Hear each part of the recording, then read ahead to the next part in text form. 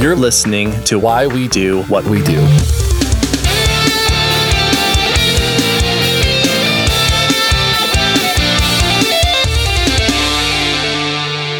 right, welcome to Why We Do What We Do. I will be your green-eyed host, Abraham. And I will also be your green-eyed host, Shane. So we're on the same team. Yes! Nice. It's because we're the best for now. We're the best. Until we switch places. Until we switch places, then it becomes a serious problem. That's right. All right, so this episode focuses on an exercise that was done, and we're telling the story, this interesting story about this teacher, and she decided to conduct this anti-racism exercise, and her name was Jane Elliott. She was in Riceville, Iowa in 1968, and this happened right after the assassination of Martin Luther King Jr., R.I.P. She felt that although her students did, of course, acknowledge King's death, their comprehension of sort of racism and the effects of racism were really just at a surface level at best, and really felt like that it required more hands-on insight and sort of to do an experiment in prejudice, as she described it.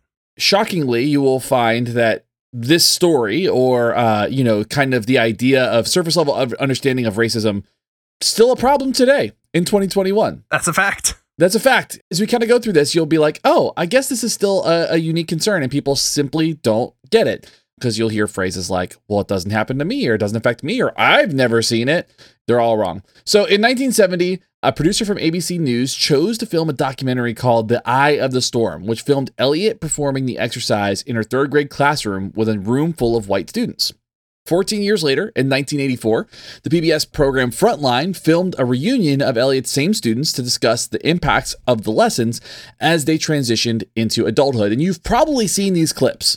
I would imagine that you have probably seen it if you are somebody who has studied psychology or anything like this. This is a fairly, I would say, popular video in this particular area of study. I mean, just fascinating to hear. And Frontline and other documentaries also offered a glimpse into further iterations of Elliott's exercise that she had conducted, not only with children, but also, of course, with the only group of people who will ever be used for research, college students. The perfect pool. They really are, as well as businesses and correctional facility staff as well. So it almost feels like the Zimbardo Stanford prison experiment all over again. Yep. So in regard to the initial lessons, she so powerfully remarked, quote, "I watched wonderful, thoughtful children turn into nasty, vicious, discriminating little third graders." End quote. So today, as we already have basically described, we're talking about this experiment. We're going to talk about what happened, how it worked, why it worked, the implications of it, and that sort of thing. In case this was something you weren't already familiar with, this is a exposure to it. So you get to learn about this interesting thing that happened. And I think that it also illuminates something very important about how we are as a culture and what this can look like.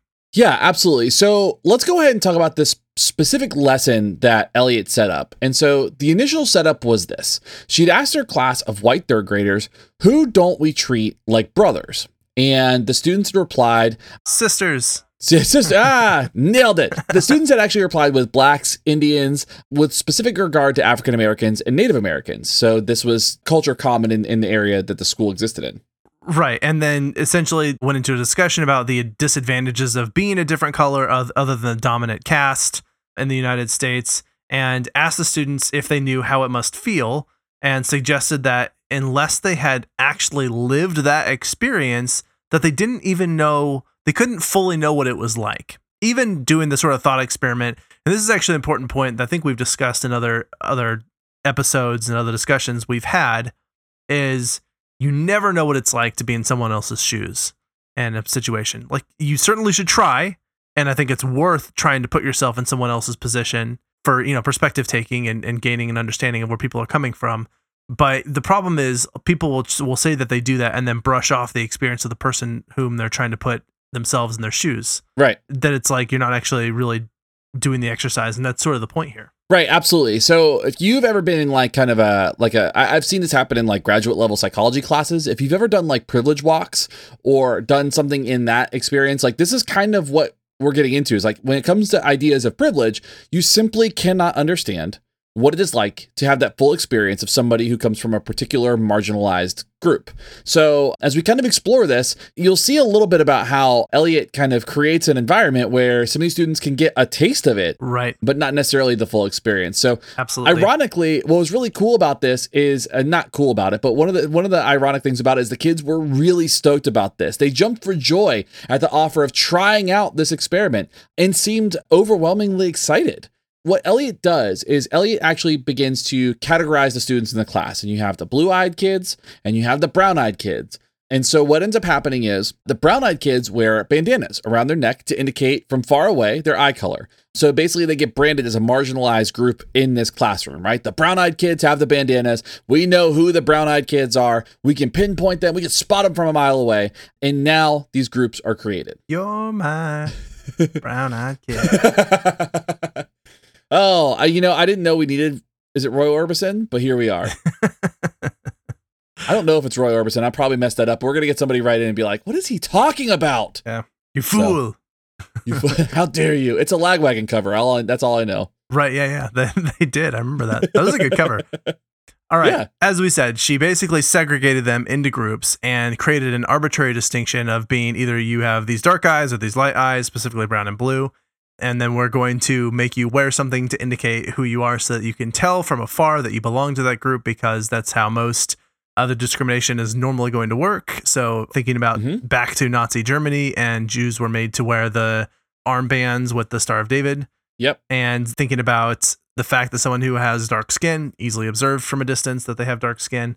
So that's important procedure or element of this here. So as part of the procedure, essentially what she did is she contrived a narrative. She began developing this idea, the sort of story, and this is very creative and also very vicious. And she perfected this during the following decades and subsequent versions. Basically, it went like this. On day one, she essentially tells all the students, brown and blue-eyed, that blue-eyed people are naturally smarter, wouldn't beat their kids, and they could use a drinking fountain instead of cups, and they got more time for recess because they were the blue-eyed group. Like, they deserve that because they're blue-eyed. But also, the brown and blue-eyed kids were not allowed to play with each other. There was no mixing or mingling of the different eye colors because they had to be separate.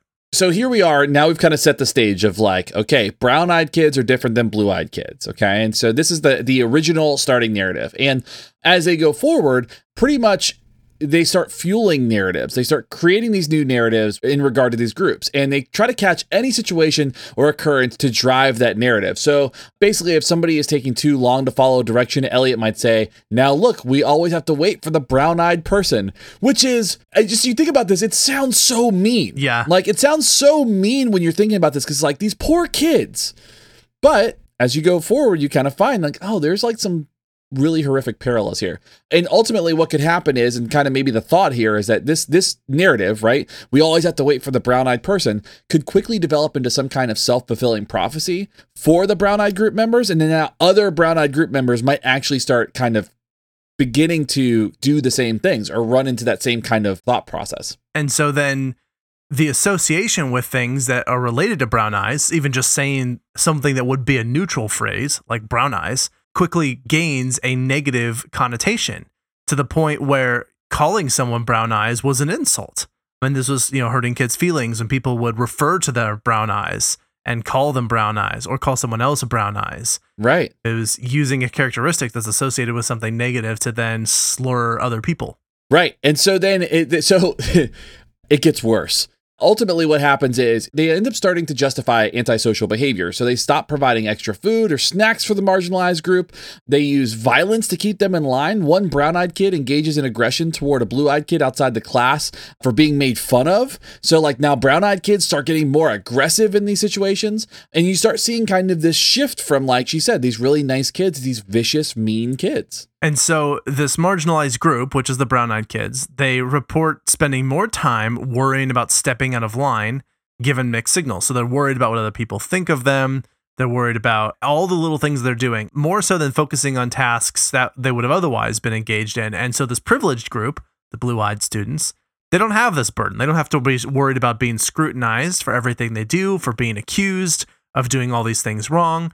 And so you sort of have that, as you mentioned, the self-fulfilling prophecy of like, oh, these brown-eyed kids are the worst. And so then someone mentions to a brown-eyed kid, like, you just need to, you suck because you're brown-eyed. And the kid tries to defend himself and they're like, look, he is the worst. We showed you. We told you he was going to do this. Uh-huh. And like, yeah, just, I mean, this is a huge thing. Like I think seeing the parallels show up immediately.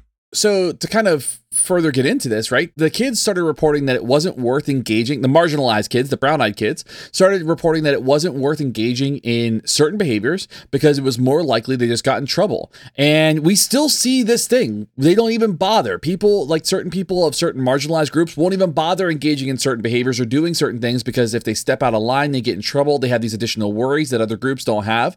I mean, it is really a lot of serious burden for these groups. Now, one thing we want to emphasize real quick, all of this information we just shared, all of these stressors, the aggression, the slurs, the change, all of that happened in a single day. Right. This is just to be clear, a single day. That's how intensely powerful this demonstration was, right? Yeah, like just by the afternoon, like in the morning, they introduced this concept that we should segregate these groups. And by the afternoon, there is slurs, aggression, arguments, belittling, and like this caste system sort of immediately forms in the classroom really quickly. That is with a small group of people with a simple narrative with simple connotations that have come out of this. Now, I guess maybe there is a bright side to this.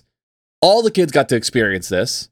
So on day 2, the brown-eyed kids were now the superior kids. And then the blue eyes, they had to change places. So now it was the blue-eyed kids that were the marginalized group. The blue-eyed kids that, despite knowing how the system works, what we found is that the blue-eyed kids now became the marginalized group, and the brown-eyed kids did the exact same thing. They were really quick to pass off their bandanas to these blue-eyed kids. They were really quick to shed that title, that demographic, that specific connotation that went along with being the brown-eyed kid the day before. They immediately, as soon as they could reverse places, they did. They handed it off, gave away that burden to somebody else. So in case you were worried that like, well, maybe brown-eyed kids really are more aggressive and really are worse than blue-eyed kids, we were able to get a good solid reversal in this experiment.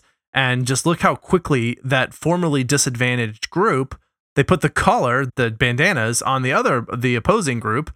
Is this better now that they have an opportunity to put someone else down, right? And so the initial persecution of the brown-eyed kids seemed to foster the sort of vindictive population, eager to impart the same sort of aggression and treatment on the party that had been putting them down. This is a quick turnaround here.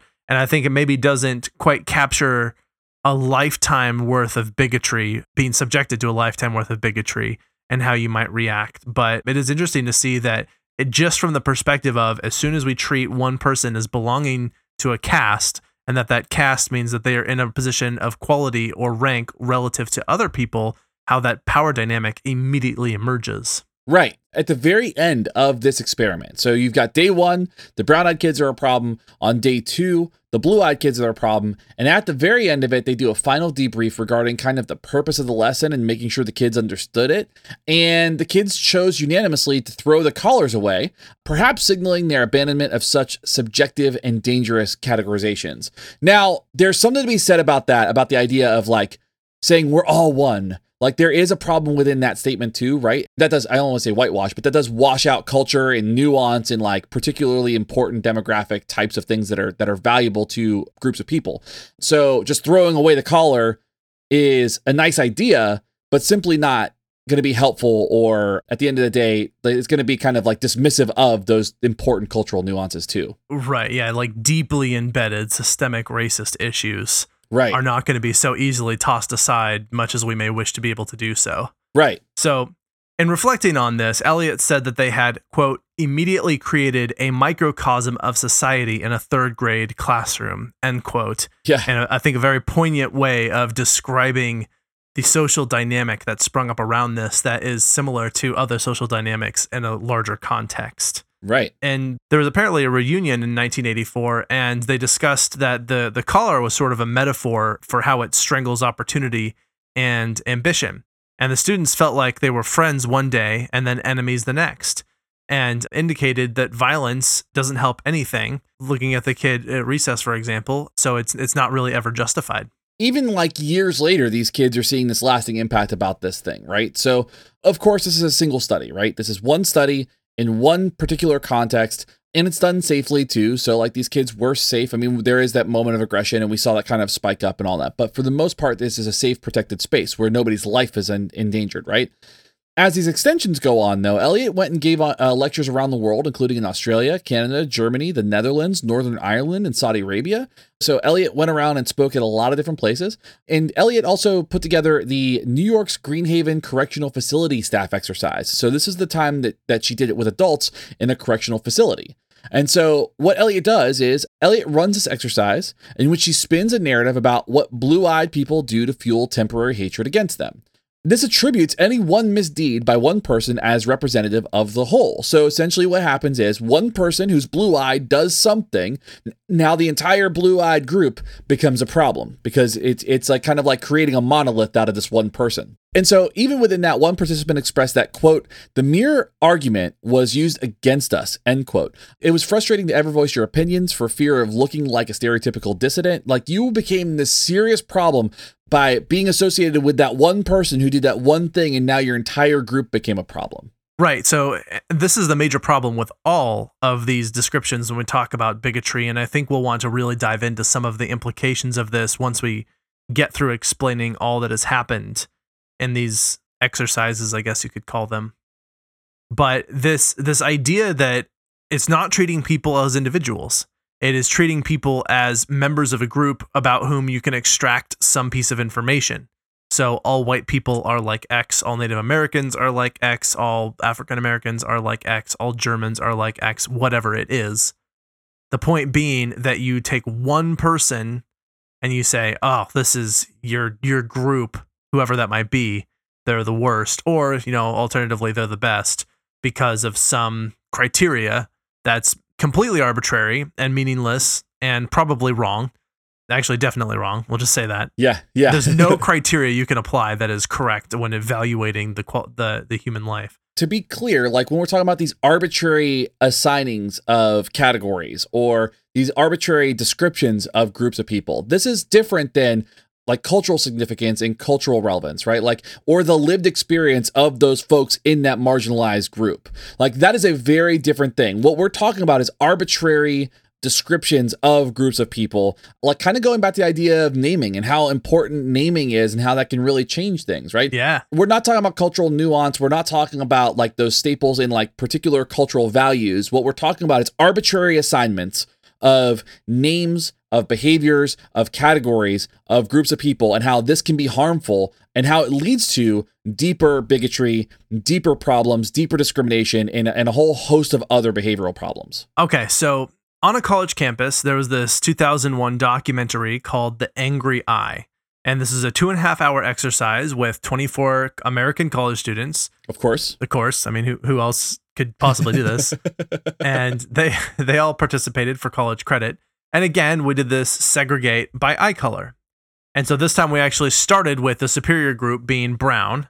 People with brown eye color all had enough chairs. They were debriefed about the plan and told that they must maintain power over the other group at all costs. And the teacher concluded, if they take power, we lose it. So, Oof. Yeah, that's the kind of rhetoric that has not been absent from politics, which is to say, we've heard this very recently at the time of us recording this. Yes. This idea of if they take power from us, then we lose our power. This is a fear-mongering, like borderline terrorist strategy to inflame a group to action in anger against another group. The more we dig into this, it's shocking how often we hear phrasing and language like that, especially in American politics these days. It's really, really unsettling, but it explains a lot. It explains a lot of like why people are fired up. So to kind of go back into the study, you've got the inferior group, the blue-eyed folks, right? They have 3 chairs for 12 people in their prep room. And if Eliot couldn't tell what somebody was, if they were non-brown-eyed, she just tossed them into the bluey or the bad group. Like, so if they weren't quite blue-eyed, but maybe they're green or something a little bit different, they went into the blue group. Right. Again, not dissimilar for how people are sort of grouped according to how we see things go. So anyway. Yep. If you've ever heard that microaggression of what are you? Yes. That is a perfect way of how people get categorized in that situation. Right. Yeah. So anyway, she basically starts by saying, quote, "Today we're going to take away the freedom to be ignorant," end quote, and mentions that the exercise is not without precedent, and in fact referencing Hitler, who differentiated who to kill by eye color as one of the things that would keep you alive, right? Yep. There were signs posted on the wall for participants to read or comment on, and waited for the slightest error someone made and attributed it to a generalization of all blue-eyed people. So it's sort of almost setting a trap where it's like, I'm going to set you up to fail and then put you down when you do. Right. And then so Eliot goes on to comment that liberals will often say, quote, "When I see you, I don't see you as black," end quote. But if they didn't, they wouldn't even say that. So you can't really ignore the existence of that particular description, right? So Shane, when I see you, I don't see black. well, I am very, very, very pale. I have black ink in my tattoos. That's about it. I actually did my ancestry test, and it's like as Europeanly white as it could be. All it comes back as is you're white. You're all the white. Yeah, they were like, if mayonnaise were a group. Yeah, you are genetically related to mayonnaise. Like, you are so close to being clear, it's painful. It's like Sweden and Netherlands and Ireland and England. Like, that's me. Dangerously low amount of pigment in your DNA. Yeah, the sun hurts indoors. So Eliot goes on and harasses a young white woman in the group who begins crying and expresses contempt for Eliot. Eliot responds saying that she cannot pity the woman. Quote, "I cannot shed tears for a young white female in this exercise, who knows that this is an exercise, who knows that it's temporary, who knows that she's getting a college credit, 1 hour of credit for being here. I'm sorry. I have to save my sympathy and my empathy for those who go through something much worse than this every day of their lives." End quote. Ah, so good. I mean, I get what she's saying, right? The idea is like, you're here in an understood experiment, like in an understood analysis, and this is just your minimal experiment that you get to walk away from, where people live this every day and they never get to leave it. Mm-hmm. So I don't have pity for you when you have the privilege to stop. Mic and drop. That's pretty much what she's saying. Yeah. Boom. She makes a really important point, right? Like, in these folks in this experiment had a really hard time, but they get to leave it. And so as you see this kind of play out, Eliot makes another female so upset that she exits the room, but Eliot asks the whole group if the one exiting was in any physical danger, and contrasts the situation with victims of actual egregious physical violence, such as MLK Jr. or Emmett Till. So again, how does this play into more recent discussions about being offended over sort of meager things versus the gross violence that she is referencing during the lesson? And just thinking about those like public freakout videos is sort of an example of that, I think. Yes. Particularly people who have gotten really irritated when they were not wearing a mask in a place where they were required to wear a mask. Mm-hmm. Yeah. So within that particular scenario, though, that girl returns, and Eliot chastises her for exhibiting a privilege that participants of color cannot exercise in their normal lives. Perfect example. You get to walk away. People of color do not. Right? And they can't just up and walk out of the room to escape prejudice, even in their own homes. And so Eliot actually offers a chance to the girl to apologize, but the girl exits again. She's like, "No, I'm not doing this." How many times have we seen this? It's scary. It's scary how this is still an issue. I got so much privilege. You can't make me give it up. Right. Yeah. I'm not going to apologize for my privilege. That's not what she's saying. She's saying that you get a chance to walk away and other people don't. So you need to be mindful of that. That's really kind of the point of this. Yeah, and Eliot says that every time that she does this lesson, there's a point where the message is made and she could stop there, but she goes further to really try and bring that point home. And so we also get some reflections from participants where Eliot asks the students to write down 3 adjectives of how they feel. White male student says he's already figured out the point of the lesson and could predict the conclusion and felt he prematurely understood it, so he wasn't emotionally invested in the lesson. That checks out. That tracks. Yeah. That tracks. That scans for sure. God, man, white males, they're the worst. Yeah. Like, I wear my privilege like a suit of armor. There is no penetrating this. Yeah, so he even goes on, he says that he doesn't feel that anyone has any power over him, nor does he have power over anybody else, so it doesn't matter. He says he's actually Native American, so he can pass as white whenever he wants. How convenient. Dan. Dan. There we go. Is that sounds like a real Dan. Is that the counterpart to Karen? I think it's Chad's. Oh, okay. Gotcha. Yeah, I don't know. I can't keep up with that. It's either Chad's or Dan's or Rick's. I don't know. I was feeling less I guess, less enthusiastic about using Karen as a term because it's a very gendered term, and there's plenty of these privileged white freak out people who are not female. So yeah, I mean, Kieran is close, I guess. okay, yeah, I don't know. it's not fair to push the whole thing on women by calling these people Karens, but Right. it's a convenient, I guess, word that people sort of lean to, and I guess over time I get less comfortable with it. But Yeah. Also, to illustrate a point, my mother's name is Karen, and she is a delight. So, just it goes to show that when you attribute one set of behaviors to a single Karen and generalize it to an entire group of Karens, it can be a problem. has she ever thrown a temper tantrum in a store? No, not that I know of. I've seen her throw some temper tantrums, though. She ever headbutted a glass window because they wouldn't let her in because she wasn't wearing a mask? No, I've seen her kick a hole in a wall, though. It was awesome. Oh my goodness, what a Karen. Yeah, Karen rules. All right. Anyway, going back to our privileged white male, Elliot put him in his place, saying that while he may feel some discrimination for his heritage, he doesn't know what it's like to be overtly different than the norm. So sort of you can pass is not what most of these other people are experiencing. That is a common discussion around, I know, in black communities, right? You have somebody who is considered light skinned who can pass, and they get a different set of privileges simply by the fact that they don't have a darker shade of skin that gets more discrimination issues. So understanding that point, okay, still does not excuse the fact that it's still a widespread problem, right? There are more reflections, and she sort of just goes on to summarize that a lot of the reflections that she gets from people who participate in this, they actually sort of mirror in a way the sort of stages of grief, which we've talked about before. We did an episode on grief last summer, I think. She hears people who will express anger, denial, bargaining, depression, acceptance, all sort of across the spectrum here. And her goal is for people to act, not stand idly by, but to actually act in the face of racism and discrimination. Right. She discusses prejudice with a girl in the audience who implies she blends her gender, and Elliot suggests that the girl can change her hair, her appearance, her ornamentation, but that a black male cannot hide an overt characteristic like skin, right? So that is a unique difference when it comes to skin color specifically. And this brings up an interesting discussion of whose persecution is the worst and what value there is in comparing. And there really isn't a value in comparing it, but there is, and it's important understanding that there are aspects and characteristics that you can change and some that you can't. And that offers a different level of, I guess, safety when it comes to dealing with issues of bigotry and racism, right? Like you can change aspects of the way you look to quote unquote fit in or to pass, but there are some that simply can't change. And in having the privilege of being able to change that is important to recognize. And I sort of see two, as she describes here, I think, but there's two common huge mistakes that I think I observe the most often with this.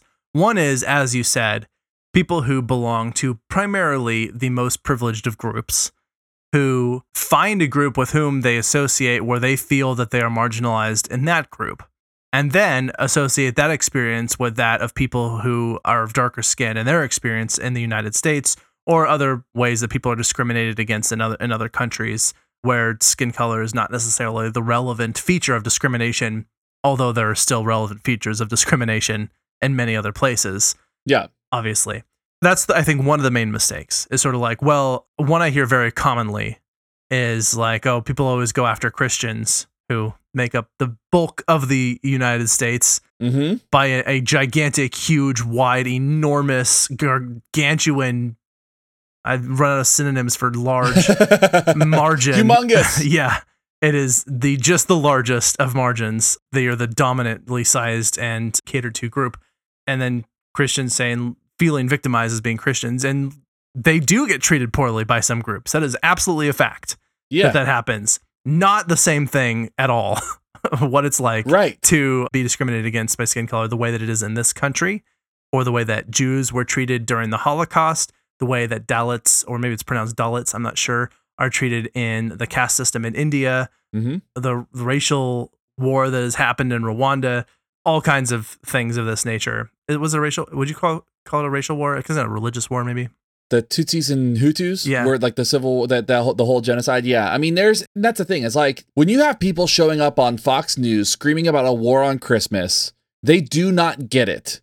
Okay. Because the war on Christmas is coming from a place where you're upset that Starbucks didn't put Merry Christmas on your red Starbucks cup. Get out of here. That is different than a genocide. And for you to compare it, you are somebody who is lost and should find the void and enter it. Which is not to say, like, I'm gonna be sort of an apologist here. I guess it's not to say that the experiences of people who have been discriminated against should not be considered just because they're not as severe as the worst cases of discrimination. They should be. Of course. But as you said, I think the main point here is you don't compare it. It's not a competition to see who's the most discriminated against. And particularly when there's a pretty obvious way in which one group has been systematically marginalized more than another. And so it's best to stay in your lane, I guess, is the way to put it. It's important to note, too, that like if you are coming from a group who is the majority and just because somebody disagrees with that does not make that discrimination. Like I think that's an important thing, too. I think people mix up the idea of discrimination and just people sharing opinions. Having that conversation of like, again, like you cannot compare those types of events. You can't compare those things, but also understanding that like you get to come from a place where you get to complain about some part of maybe like what you would describe as discrimination when like you have even the privilege of doing that, right? Like you have the privilege to kind of come out and say, this is something I don't like and form that complaint, where some people can say like, I don't like this, but I get treated. There's no law saying that you can't say Merry Christmas, but there are systemic laws that are preventing people of color from advancing in different places. There are systemic laws that are disproportionately putting people of color in prisons. So like you can't, that's just not comparable. Very much so. The other mistake that I or maybe misstep or however you want to characterize it, that I often observe in hearing people talk about this is to report my experience is that I'm not racist and I don't see racism. And I know lots of people who are of this, what you might call the so-called marginalized group, and they're fine. Like they feel, they seem to be totally fine. First of all, your limited experience is not what other people are experiencing. So like, because it doesn't feel that way to you, doesn't mean that it doesn't feel the way to other people. And more importantly, you might actually be engaging in bigoted things that you don't even think about. Like, as you said, saying, what are you? Or constantly making someone's race the topic of conversation. Or any amount where you hold people who belong to a group of people whose skin color looks different from you to a standard differently than you'd hold other people whose skin color does look like you. Any of that bigotry is something where I think a lot of people have blind spots, and you want to try and look for those. Yeah. The simple question of where are you from can be a problem. Where are you from? But where are you really from? I mean, I hear Aziz Ansari in the back of my head where he's like, South Carolina. Right. And it's one of those things where that happens to people of color all the time. Like, I can tell you, my wife gets asked all the time, where are you from? And she's like, Scranton, Pennsylvania. And they're like, no, but like, where are you from? And she's like, well, my family's Puerto Rican. If that's what you're asking, is that what you're asking? What my ethnicity is? And people get really uncomfortable with that. But it's one of those things where, just that simple question is something that can be, it's a burden. It's a burden for those folks who come from those marginalized groups that have to deal with that every single day. Yeah, absolutely. And you just don't know what it's like. So you just can't come from the position of it's not that bad for you when you're not the you that you're talking to. Exactly. Just because you don't have that experience doesn't mean it exists. None of you landed on the moon and none of you have had $1 million in your pocket. Just because you have not had that experience does that not mean that those things haven't happened or they don't exist, right? So that's like one of the best like metaphors I've heard is like, have you ever seen a briefcase full of $1 million? No, you haven't. So then it must not exist. Right. Yeah. It's like, get out of here with that. Anyway, I know that oversimplifies it, but in 2003, an interview with Frontline, Elliot comes out and says that when she completes this exercise that we've been talking about, and completes it with adults, she doesn't include that flip-flop condition. She doesn't include that secondary condition, and that she, quote unquote, ghettoizes the marginalized group in the middle under the surveillance of the majority group. So she does this in a very particular way when she does work with adults. She does admit here, this is really interesting, that doing this exercise, this whole performance, is just physically and mentally exhausting. And she often experiences a migraine following each opportunity to do this exercise. However, she points out that more than a migraine, she hates that the exercise is still relevant. It still is relevant now as it was in 1968, that she's still facing the same sorts of issues, even if they don't necessarily look as obvious. Since then, I think a lot of good has happened for African Americans in this country, but the large systems are still there. Racism is still very, very present and common and threaded throughout and built on a very large foundation of discrimination and unfair treatment. So it's unfortunate that we're still wallowing in this pool of shit. And Elliot also notes that to this day, there is still a faction of folks in her Iowa town who despise the lesson and its message, as her lesson conflicted with the oppressive norms that were so deeply rooted at the time, right? So they were there and they were just like, these were problematic norms that this message really kind of like bucks and goes against, right? Goes against the grain. Not to make a sweeping judgment about their community as a whole, but, you know, it might seem that maybe the community doesn't have quite as an open mind approaching this type of thing. However, I don't think this is a community specific issue. Like, I don't think this is just Riceville, Iowa. I mean, you talk to, I don't know, any white male who has no education on this, and then all of a sudden racism doesn't exist because they've never seen it. So I think that the open-mindedness is not an uncommon thing. Yeah. And I think I always constantly recommending, like, really engage in some self-reflection, trying to find those blind spots. Because when you're in a position of privilege, you don't even know that they're there because you don't know what you don't know. Yeah. And so you just really got to come from the place of, let's start with the fact that every one of us that is in the sort of the favored caste in the United States, every one of us is privileged and racist. And we're going to start there and try and figure out where we're doing this and how we can change our behavior to be more in line with a value that I think a lot of people have of being compassionate, humanitarian, and treating people equally. Yep. If we assume that we don't have any faults, then we're not going to find them. Yep. I think we've got to start by assuming that we do and trying to find them. I recommend, just as a real quick, I'm going to do an in-episode recommendation before we get to the end. If you get a chance to pick up, I know, how dare I? I'm going against the grain. If you get a chance to pick up How to Be an Anti-Racist by Ibrahim Kendi, it is a wonderful start to exploring this exact topic, which is, what is racism? How does racism persist? Understanding the systems by which racism still occurs and understanding how to go against that and fight that and be an active anti-racist. And so I recommend that book to everybody. I'm taking a lot of time reading it because I really want to absorb the message and spend a lot of time kind of digging into it. So I recommend it. Just go get it and start that education. It's really, really helpful. And many of our listeners will have, I know that many of you listening right now are thinking of some other books that you think that people should read that are on this topic. Please send them our way. I mean, I always ask at the end of the episode to reach out to us, and I always mean it. And I'm really requesting specifically, like, I'm trying to read as much as I can on this. Yes. And I think anything that we can share of resources for people to check out these books, they're really well written. Like, these are not dry, boring, esoteric books. They're really good, really well written, very informative, and you've got to start somewhere. And so even if this is like, you can't necessarily end racism by reading a bunch of books, at least you can help for yourself figure out where some of your blind spots are, that you can be able to be in a position to make some changes in your own behavior. Yep, absolutely. Or I guess, that started as a call to other people to help me, so I can make changes to my behavior, and then we'll share them so other people who are listening who would like to pick them up can make those same changes as well. Yeah, absolutely. Absolutely.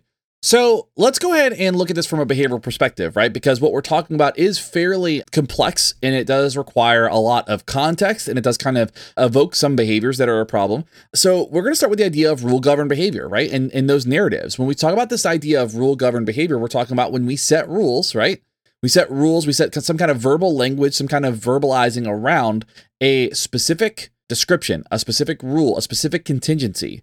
And what ends up happening is you kind of have a group of people that will follow that without having gotten a reward out of it, right? So like, you've got a group of kids that never, ever in their lives thought that blue-eyed kids were bad. Then all of a sudden this narrative shows up and they start just following this rule without really experiencing like a reward for why, right? They never had that learning history or that experience prior to it. And we talked about that idea of just following orders before, right? The idea of like, there were plenty of people who were just following orders and doing stuff because a rule was set. So they followed a rule without really thinking about the implications of that rule. Right. And the major implication, I think, of this is that it's very easy to set the context using language that changes our behavior in a fundamental way by making some declarative statement. Something is something. And when the something is an evaluation, like we're going to say thing A is better than thing B, we automatically then are able to derive from that thing B is worse than thing A. And so the other thing about this then is that when we set that context, all of a sudden we can immediately react to those categories without having to think about it. It's actually a very useful thing in our species that we can follow rules this simply. Yeah. That we can make a declarative statement and we can then immediately follow them without having to actually practice or like going through trial and error exposure. And it has this downside. It has this downside that we can say it about anything and then track that thing permanently and then believe it as if it were absolutely true, even though someone just made it up. You know, it comes from nowhere. It doesn't have to be real, but we can treat it as real pretty immediately. I think another one in here is thinking about this from the perspective of people who are on the receiving end of that judgment and this sort of effect of suppression and punishment over a long term. And this discussion of how to try and even get out of that cycle as from the marginalized group. You're trying to get out of this. Like people are constantly putting you down or constantly doing this, that for you, the bar is so much higher than for anybody else. And for no other reason than you were born with a skin a few shades darker than most of the people around you, at least the way that it's perceived. And that even your attempts to get out of that system are often still punished immediately, the first time you ever try and get out of it. And so then you get something like, I'm going to react to this because like, I'm going to try and take it back. I'm going to try and take back my own identity, or I'm going to try and get out of the system. And you see like all the things that happen. And you can go back to experiments with pigeons or experiments in like tightly controlled experimental conditions where the effects of a lot of punishment and coercion and suppression are you either try and fight it or you try and get out of it. Right. Or you try and like work through it. But when none of those options work, like what are you left with? Nothing. Right. All you've got is just lay there helplessly knowing that there's nothing you can do. So you can kind of see how a larger system with a lot of checks and balances that are preventing a group of people from advancing, how it works. I mean, it works for the people that are in power. Yes, right. That's a I mean, very good way of ultimately, putting that's it. the thing. Like it works for the people in power, and that's why you have voter suppression. That's why you have all these different things that are going on that are preventing marginalized groups from taking an active role in their communities. Right? They are quote unquote lesser according to these larger groups. Now, Eliot remarks, and I think this is a really important and probably a really great way to kind of wrap up in general, is this idea of, quote, racism is not human nature. It is a learned response. And we know that anything you can learn, you can unlearn, end quote. We see this all the time. People who are former white supremacists reform. They take on activist roles in working on very active anti-racist policies, right? So it is possible to unlearn this stuff. Part of it is recognizing that there's a problem to begin with. And that's part of the challenge in the science around this, and the behavioral part of this is recognizing and defining what the problem is, identifying the context in which that problem is occurring, and then figuring out the appropriate behavior change so that that problem is no longer a problem and we can continue to engage in more pro-social behavior. You're right. That's such a poignant place to sort of end. And I'm going to undermine it just a little bit, not on purpose, but there's something else I think to say here, going back to, because I feel like I didn't quite finish discussing some of the implications of this coercive cycle, which is that what happens. So as one of the things I mentioned is people who try and break out of that cycle, well, then they get labeled as being this. They're like, well, that we should expect this from you. Like you're raising hell because, over nothing. And there's nothing that you can do. So you just got to put yourself in the position. Again, this is going back to the sort of thought experiments, hypothetical perspective taking, knowing that this isn't what you're ultimately going to be like, but trying to imagine if you're in a position where every time that someone like you did something, someone else just took it away from you. Every time that you were successful, you were put down. Every opportunity that you tried to pursue, you were basically told, no, you can't have that opportunity. Someone else is going to get it because they're better than you. Right. And not for anything that you've done, but because of what you look like. They're better than you. So right. Then once you overcome, let's say you like, well, I'm gonna get an education. I'm gonna get really good at these skills, and you go and do that, and you still are not able to be selected because someone else who looks different, who's less qualified, they're told they're better than you because you look different. And that just keeps happening. And so this is, I feel like probably I'm preaching to the choir. I imagine most of our listeners already understand this, right? Right. And like, this is not necessarily new information, but this is an exercise I like to think of for myself. When I hear about these people who are just like, they're so oblivious, they're so blind to their racism, even when they're saying they're in support of things that are, I guess, promoting equity, but then they do and they say these things that are so racist. Mm-hmm. I just keep thinking like, God, if you could just listen to yourself, like put yourself in the position of the people you're putting down right now, and you never take the other side. And even so, I think it's fairly obvious that the listeners of this, that we come from a fairly left-leaning perspective here. I think that's not anything that's really a mystery. It's really hard not to push politics on this platform. Right. But I really try and put myself in the perspective of people who are on the opposite side of the political spectrum from me. I want to listen to what they say and try and think, okay, were I in their position, could I understand where they're coming from? And even though like I don't think that they're right, it's helpful for me to try and see things from their point of view and try and see, okay, could they be right? Like, why do they think this? Where are they coming from? And try and understand. And I think that's not something that I see coming the other direction, you know? Right. It's like, I'm going to try to find every single way I can to show you that you're wrong. Right. And I just feel like that's not helpful. And it's also not furthering the conversation. And so I don't know. I guess I'm just trying to provide my own sort of insight for myself for what I've sort of learned in going through this.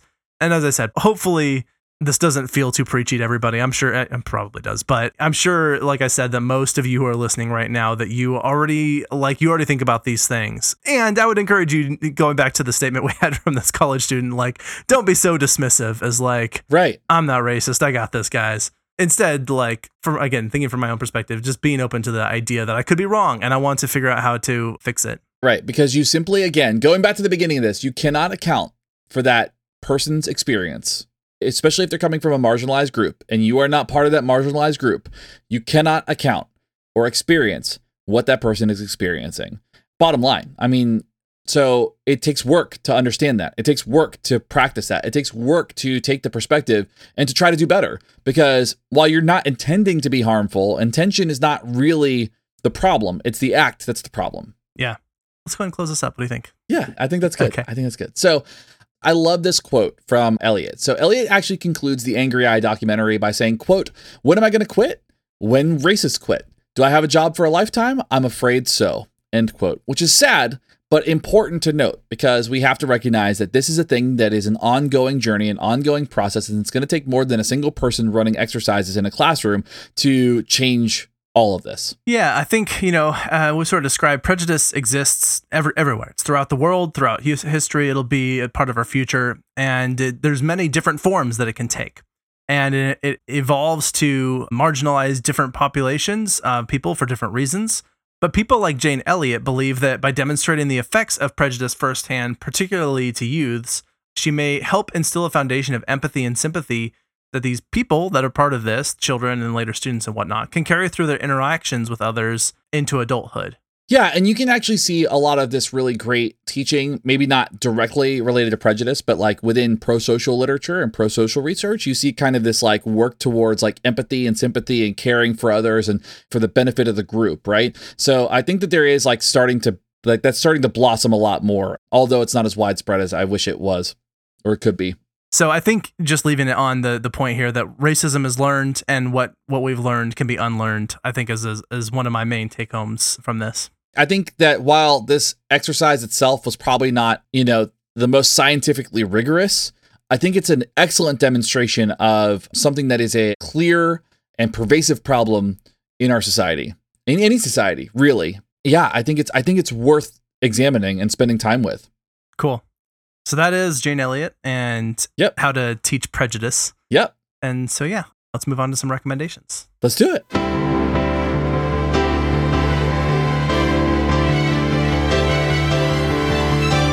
Recommendations.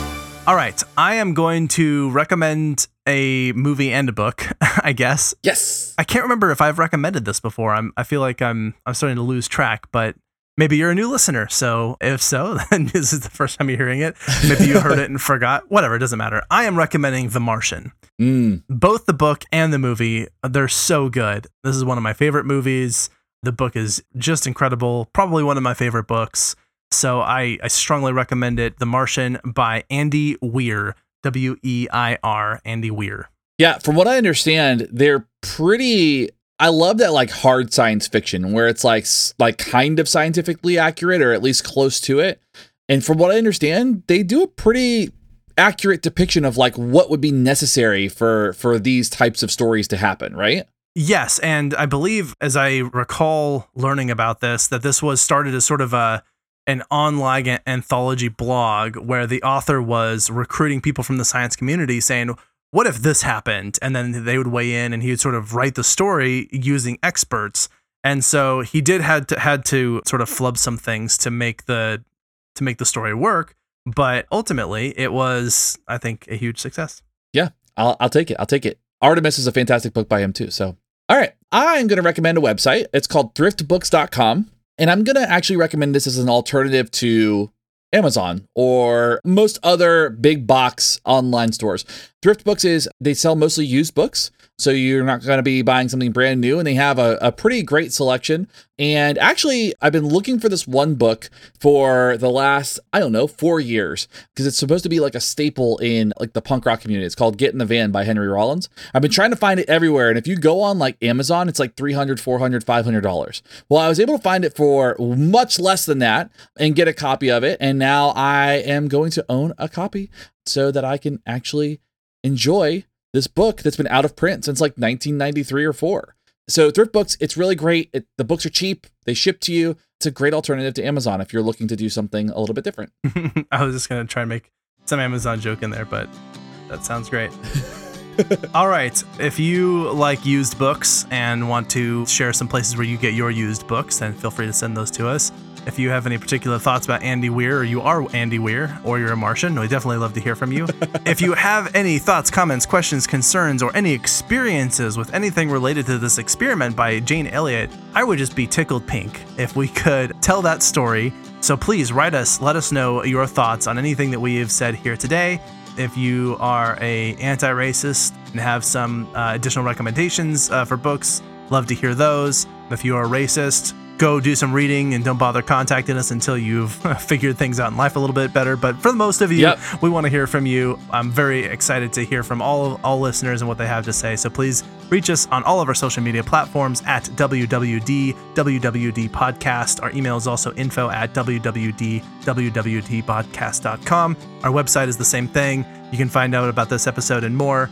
And if you'd like to just say hello, we also like hearing that. We like knowing how you heard about us. If you have any tips about where we should be putting our time and energy to try and get our podcast out to people.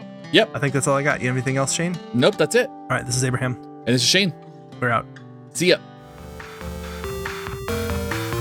You've been listening to Why We Do What We Do.